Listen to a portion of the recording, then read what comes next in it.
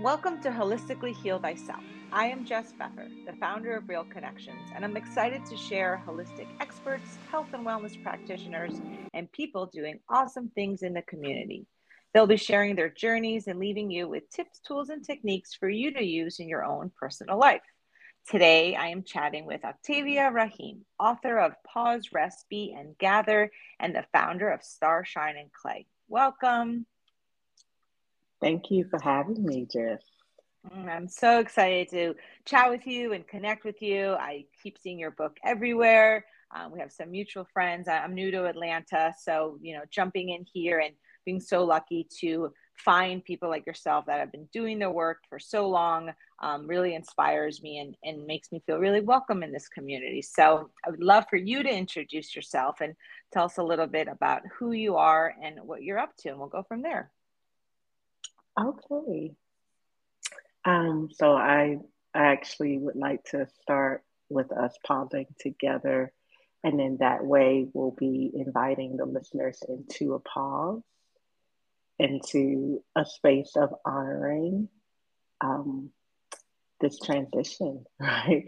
Something was happening, then we paused. Now we're joining together in conversation. And so we'll take maybe three breaths together to acknowledge that we um, are crossing a threshold together. And so we'll pause for just three breaths.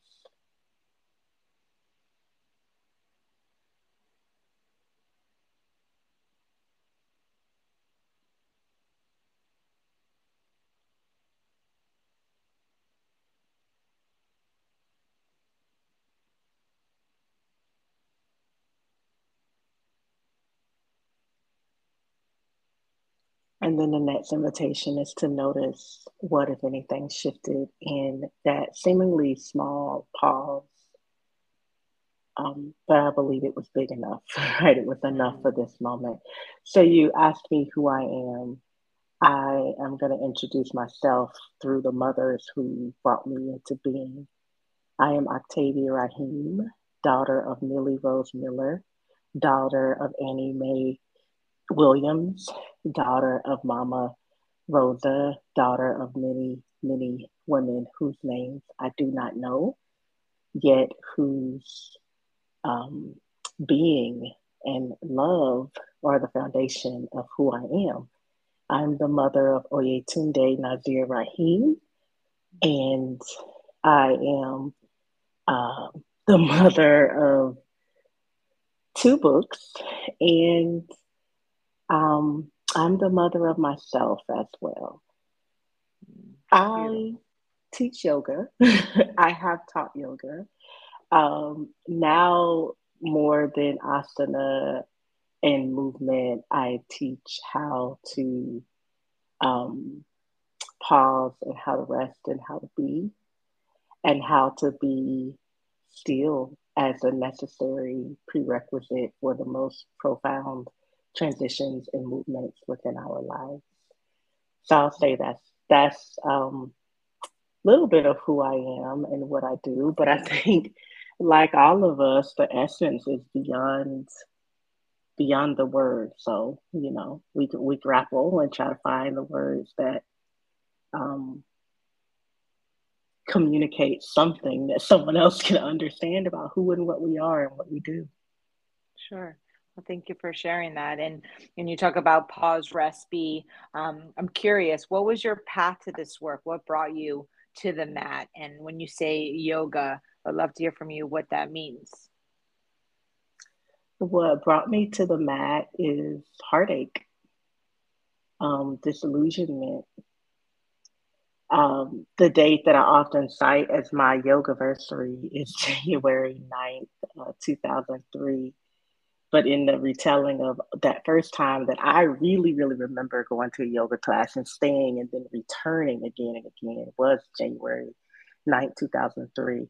But I also took yoga as a introductory or PE course in college. And so that would have been the fall of 98 or 99, right? And um, and so curiosity took me to that first class in college. and necessity in this one sense. And heartbreak brought me back in 2003.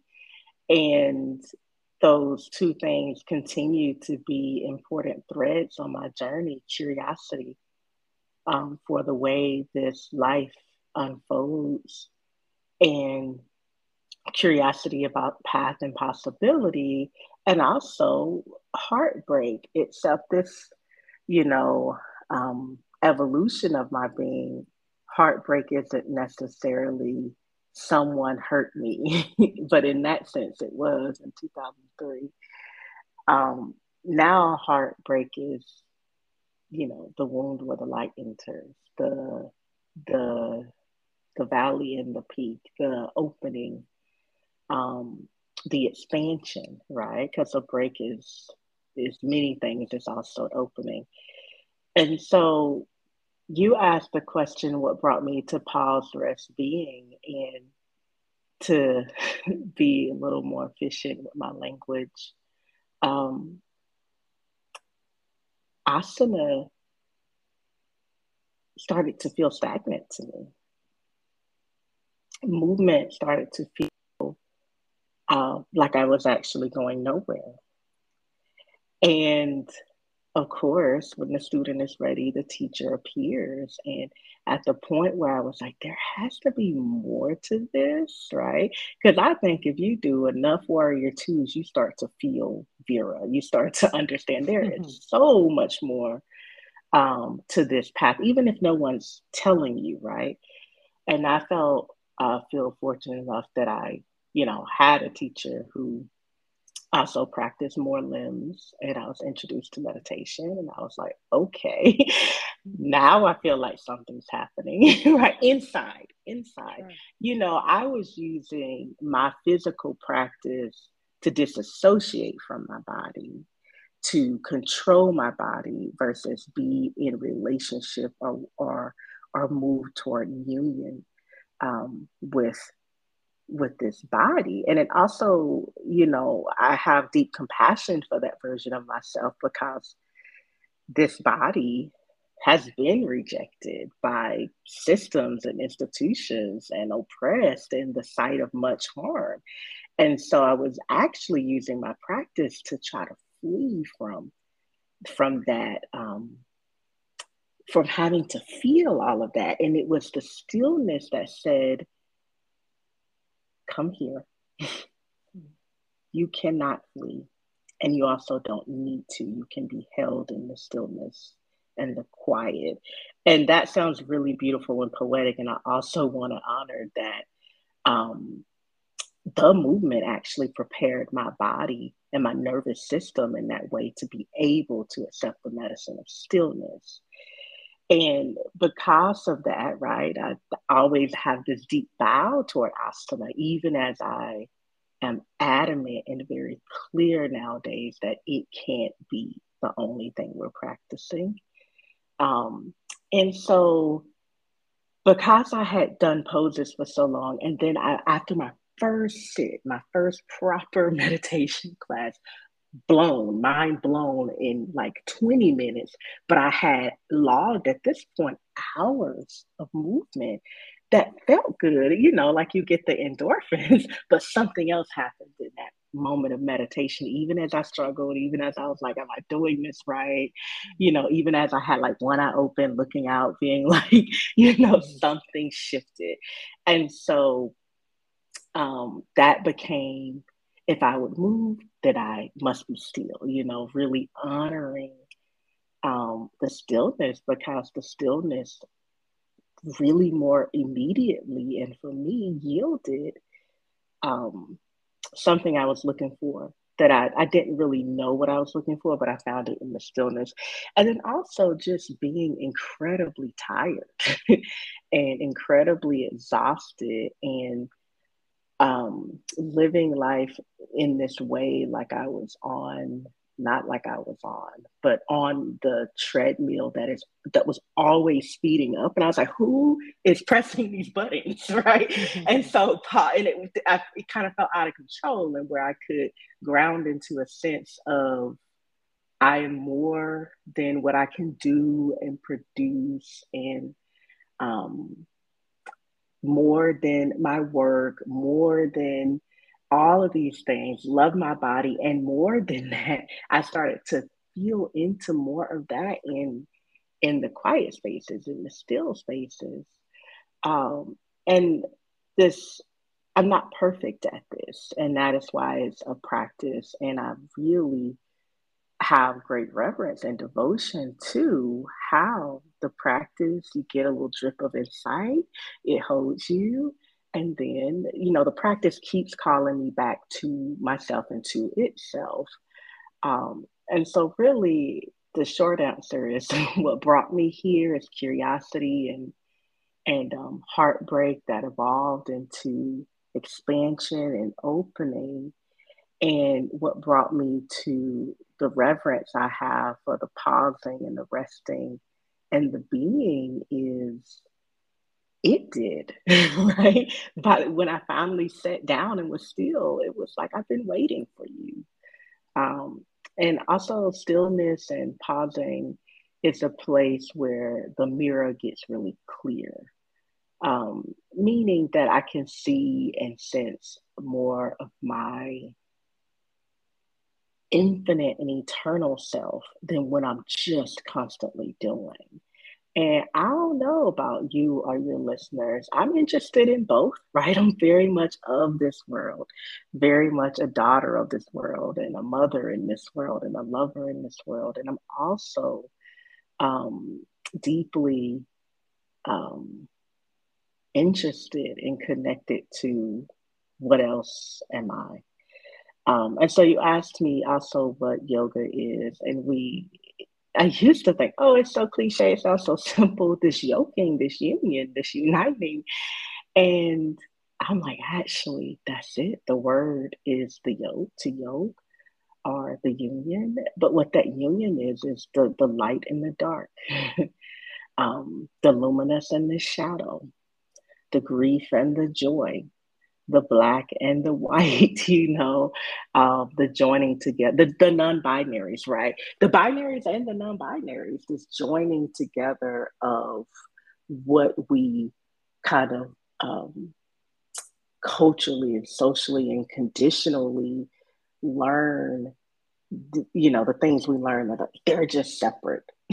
When all the while there is no night without day, there is no light without darkness. And yoga's this dance of the polarities, and in practice and with practice, we expand our capacity to be with the range of human experience, and I would even say cosmic experience, from the what we would label good to the bad, right?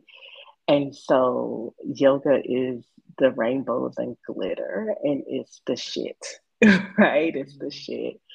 And um and it is the storm cloud.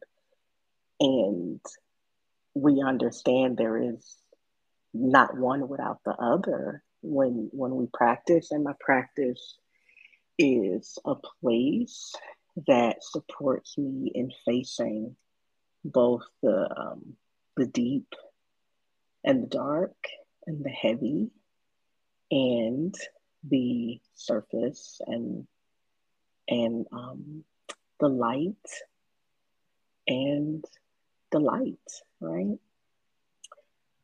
One question, long answer. Yeah, it was great. I love it. I'm like smiling ear to ear. I'm like, I can listen to you talk all day long. And I love that, you brought up something that myself in my own personal practice as a teacher, as a practitioner, and, for the listeners, when we say asana, the poses, and that's something that I know I'm passionate about, is that, it's more than just the poses, right? So you mentioned Yeah. about the limbs, and how meditation is a part of that. And sometimes culturally wise, whether how we're raised, or we think we always need to be go, go, go. And the more productive Mm, we are, and the more movement, the more things we do or check off in our day, that gives us this value, when actually mm, sometimes it's almost the opposite. It's that ability to sit and be and allow all the thoughts, and we avoid them, right? We use, like you said, mhm, movement, and people sometimes use substances, or shopping, right? We have all these ways of going outward, and yoga, and it sounds like we have that kind of in common. It is that time to kind of come and sit, and when you said the glitter, it came to mind this really fun. I don't know if you've ever done this mindfulness jar activity. I used to do it with the kids, and you put glitter in a water in like a mason jar, and you shake it up, and you're kind of having a day, and you just feel like the day's overwhelming. And then you shake it, and then you put it down on the table, and you just watch all the glitter drop to the bottom. And you just Yeah, mindfully see it I do that fall, with you my know? son. I do that with my son. He reminds me when I need a glitter jar shake. He loves to tell me, Mama, Ah, I that's so think you cute. need to go get your glitter jar and breathe as you watch the glitter fall. Exactly. You said something, and I think a lot about the to-do list and checking things off and what we get done in a day. And as you were speaking, so one of my favorite writers and most kind of influential writers in my life is Alice Walker, who's also a daughter of Georgia. So that feels important to name. But she has this line that I hope I get right, which is, I think it pisses God off if we walk by a field of, purple and we don't recognize it. And as you were talking about the to-do list and getting everything done, I was like, who convinced us Mhm. that not noticing the leaf falling to the ground isn't meaningful, isn't productive, and I'm thinking about the Alice Walker quote where she tells us, she says, I think God gets real mad by us not noticing, not creating the space, not being in our humanity enough to notice all these beautiful things that she, he, they, right? However you identify your divine, did this for us, and we trying to check some stuff off a to-do list, but haven't included, just I'm sitting in my office right now and I'm looking outside at so many shades of green, I cannot count them. That took me 5 seconds to pause, turn, look outside, and actually see what I was seeing. Okay, now back to the podcast. Right. And so when I'm talking about pausing, resting, being, I'm also talking about that level of practicality of presence in our lives so that we are not existing while not actually living and being present to the touch of the wind on our cheeks, the feel of sun, beaming down. Like for me, there's a practicality to that. And I'm like, and if you have to start by adding look at the sky to your to-do list, okay then. Right. Because at some point, the to-do lists might shift or might not. I still love lists, right? I'm like, I love lists. I love spreadsheets. I love those things. And um, I leave a lot of gaps in those lists as well, or I'll put things that remind me to be present and to notice and feel life on that list if that's the way I'm gonna get that done. Sure, just adding the word breathe, right? Like That's the right. day just goes, or like, or even like eat, go to the bathroom. Yeah, all the stuff that I sometimes realize I didn't put in the to-do list. And I think that pause, rest, be, and the more I, familiarize myself with that term, and the more I'm sure the audience does as well, it is also in that sense that is also yoga, right? It's like noticing what's around us. It's, like you said, mentioning the colors around us, our senses. And it's so hard to do that when we keep ourselves busy. And big thing for me, and I like to always ask my guests on here is, when it comes to self-care or non-negotiables, as one of my teachers, Sean Korn, says, is there anything in your life presently that you find is helping you for your day to day?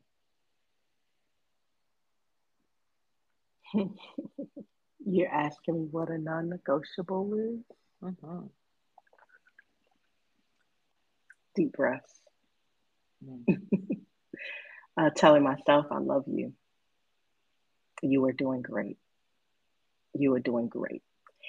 And telling the people that I really love, I love you. You are doing great. Your So son's simple. probably so lucky to have you. That's beautiful. And with being in Atlanta, and as I said, I'm new here, so I've been like popping around at different studios and really just trying to find my community. I know that's something that you're big on too, and you started Starshine and Clay. Can you share with us a little bit what that looks like, and if you've pivoted from teaching in person to online, and what you're most excited for now with this new fall season? Yeah, I used to own a yoga studio called Sacred Chill West with Merle Arnett, who's an incredible meditation teacher. We closed that studio in 2020, and Starshine and Clay at the time was a retreat based experience, specifically for women who identify as Black, Indigenous, and women of color that I had. And when I closed my studio, I also was like, wow, am I closing this? Because it's in person retreat based and it was 2020. And, the answer was no, that's not what you're going to do. And I shifted to having an online space that does that. But here's the thing, that space deepened into this offering devoted to rest, which is a 6 month long kind of mastermind immersion. And it concludes in an in person retreat that focuses on, um, again, women who identify as Black, Indigenous, and people of color, women of color who are also in positions of leadership, who have founded organizations, and who are activists in the world.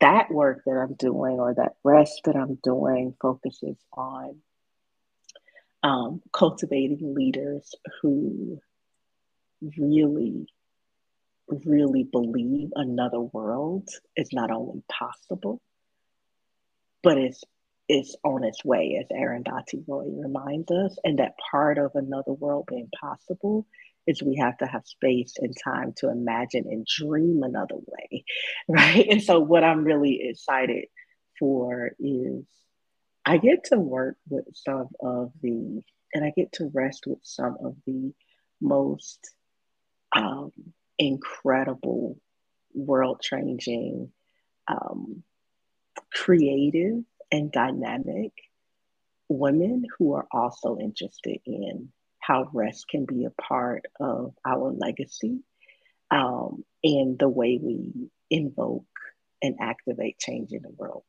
The other thing I'm really interested in for this fall is just good soup and good tea. Speaking my language, I keep saying I'm going to get one of those like hand emulser, to make my soup, because I'm a Florida girl. So when I used to think of soup, it was like, no, like that's only when I'm sick, or, it's too hot. And now it's like, all I can think about is butternut squash soup. Oh yes, and sweet potato soups, and I love soups and chilies and good teas, and I love fall. It's one of my favorite seasons. So And that's what I'm nourishing looking. ourselves. That's what yeah, nourishing self and each other.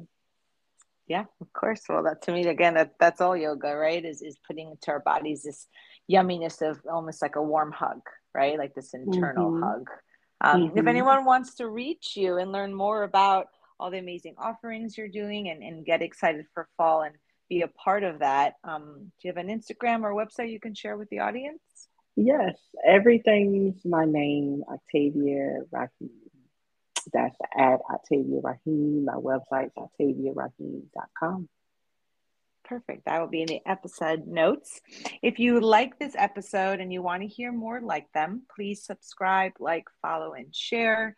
Thank you again for joining us. Until next time, wishing you all good health, lots of love, and happiness. Thank you so much, Octavia. I hope you enjoy your day. Thank you.